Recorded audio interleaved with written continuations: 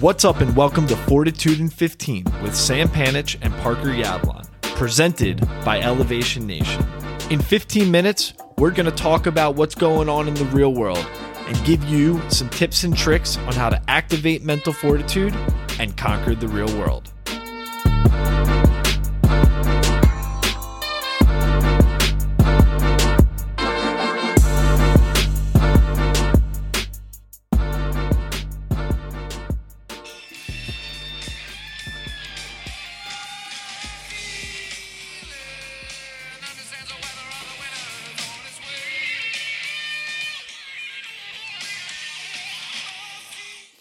What's up, Elevation Nation? It's another week of Fortitude and 15. However, this week, something different.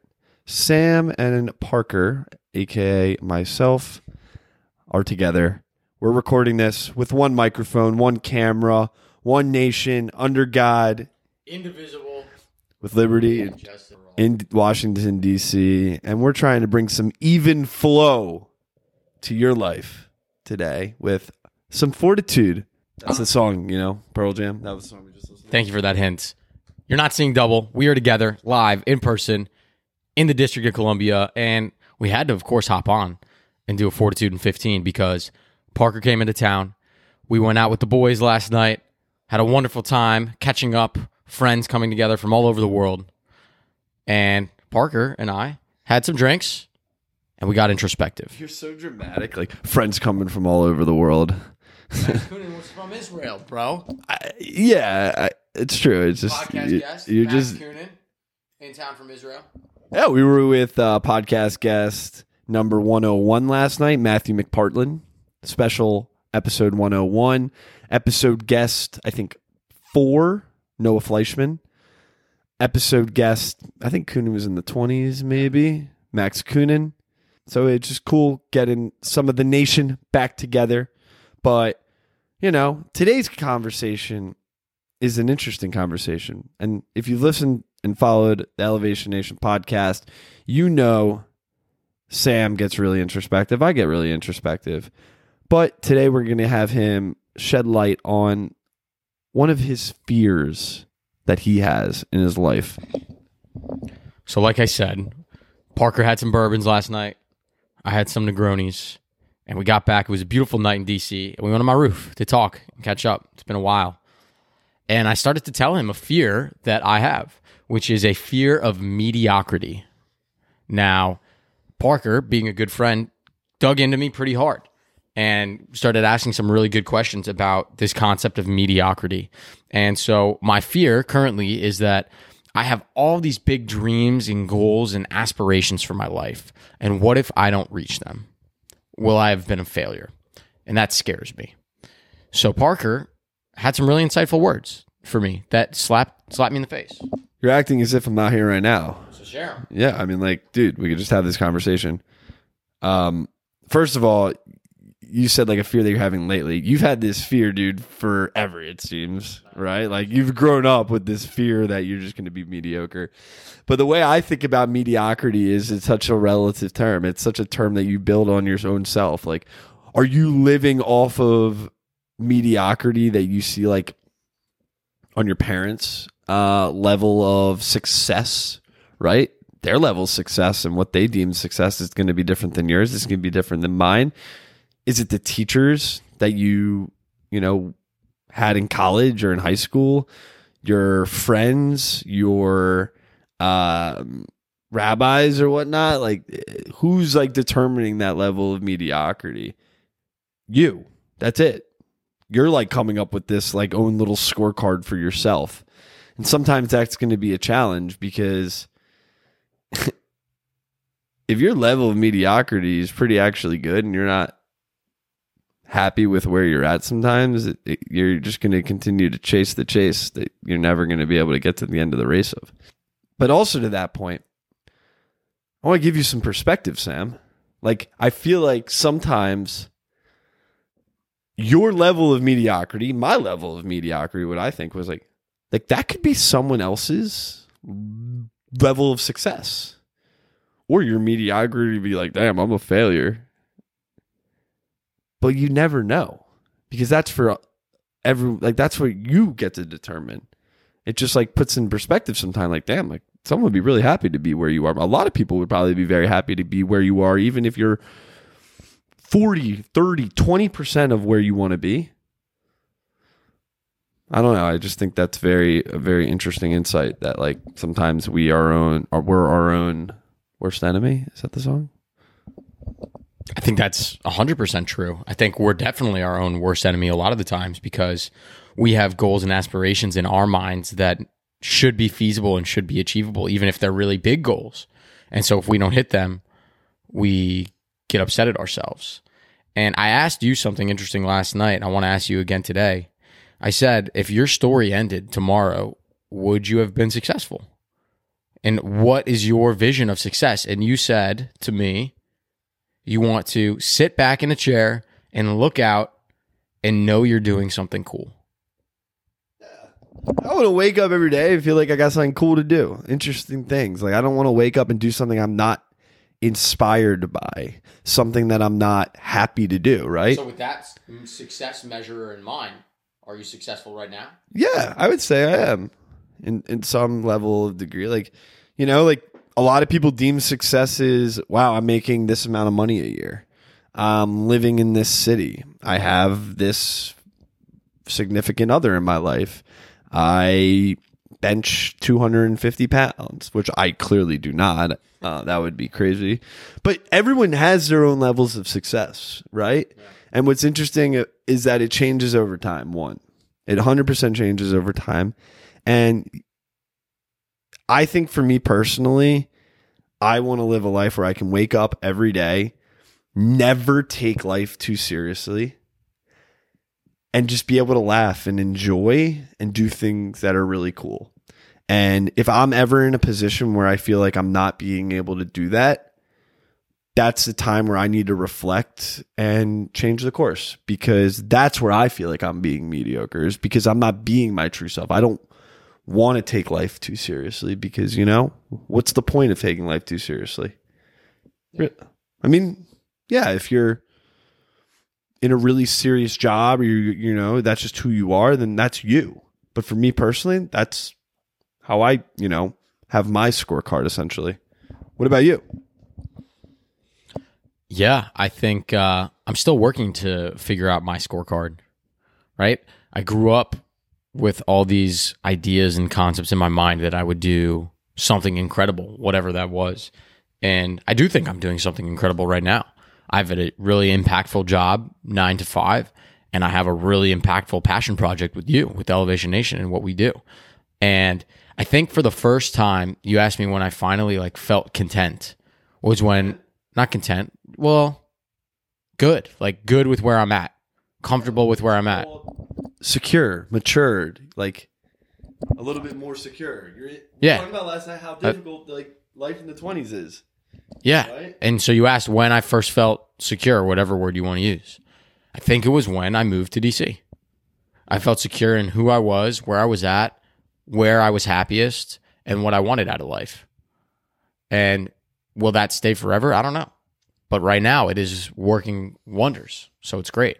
But you did ask or share with me something interesting this morning that I loved, was after this conversation, you sent me a video of a Ring door cam, and it was these two little Canadian kids, probably around 10 years old, 12 years old, and they rang the door and they asked the homeowner, "Can we shovel your driveway for $20?" And the lady was like, "Yeah, that's great. I'd love that. Let me go give you money." And she closes. Yeah, she's like, "Let me give you money before you do it. Like, let me go grab it." And she closes the door, and the Ring camera is still going. And the little kids look at each other and go, "Yes, we're rich. We're going to be rich. This is amazing. We're going to be the richest people ever." And in their minds, that $10 each was uber successful. They made their first sale. They were entrepreneurs. They were on top of the world. And so that's why, Parker, I'm so glad you sent that video over. If we compare ourselves to everyone else, we will never feel as though we have achieved enough. But if we change our mindsets to just be the feelings that we have, feeling secure, feeling happy, feeling challenged, feeling curious, feeling satisfied, If we change it to those feelings, then our scorecard changes from tangible attributes of I make X amount of dollars, or I sold my company for this, or I have 100,000 followers for my podcast, to I'm enjoying talking with Parker twice a week. I'm enjoying the conversations we're having. I'm curious about the people we meet. I feel as though I'm impacting other lives and making the world a better place. If we change it and shift it to less tangible and objective KPIs, key performance, our mindset changes. And so then I'll never have to have that fear of being mediocre. I think you'll always have that fear of being mediocre. I think fears don't necessarily just go away. They just become another level of fear. So, for example, I read this book on Fear the Fear and Do It Anyway. And it talks about the idea of your fears are never really going to go away. They're always going to be with you.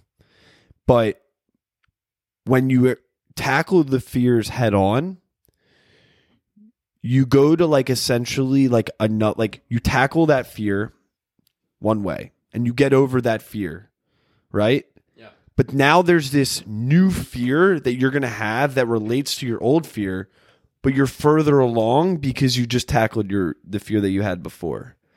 It could be the same fear, right? Yeah. But now you're further along and you continue to push and you continue to go along. And I just think it's really interesting, I don't know if I said that well enough for it to make sense, but if you want to learn more about that idea that I just talked about, definitely pick up the book, Feel the Fear and Do It Anyway. Shout out Justin and Dylan from Next Gen, who recommended that. But at the end of the day, mediocrity, fear, success, it all starts and ends with you. And you need to define that for yourself. And we're coming back to mental fortitude here and self-awareness and creating a vision and holding yourself accountable. It's all about you setting those boundaries, because at the end of the day, if you live by someone else's expectations, when in reality are you going to ever conquer your own expectations? Probably never. Maybe. We'll see. I don't know if that made sense. It probably did. Or it probably didn't. But who cares? This podcast is for us. Good job. I liked it. It's my turn to share Parker's perspective, read by Panich. So it's Parker's perspective, Panich edition.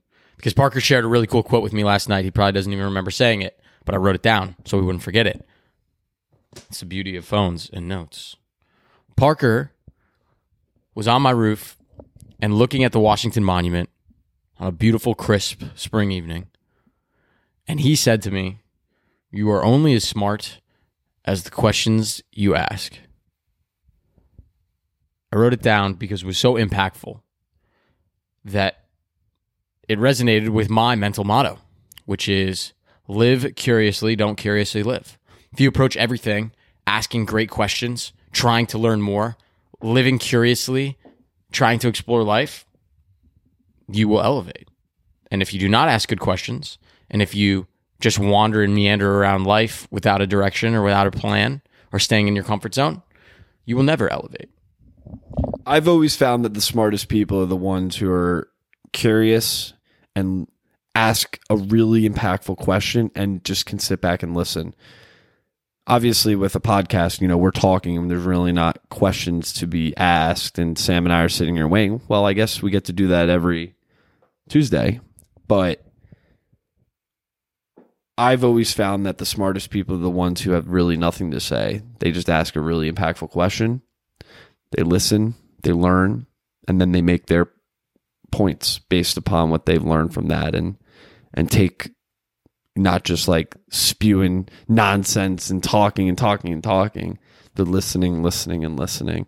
So let's ask more impactful questions, more meaningful questions, and learn curiously about the world, because there's a lot to learn about. And in Sam's point, he can learn a little bit more about himself being mediocre. I mean, he's pretty mediocre in FIFA, even though he beat me today. And I was disappointed by that. But I know 9 out of 10 times, I'm going to beat him. So maybe we'll just have to try that right now, Elevation Nation, because 15 minutes is up. And Fortitude continues on the FIFA pitch, not on the Elevation Nation anymore. Until next week, Elevation Nation. From District of Columbia, peace. Thanks so much for listening to the show. If you aren't already a subscriber, please do subscribe and leave us a review. Follow us on Instagram at elevationnation_IO and on Twitter at elevatebegreat.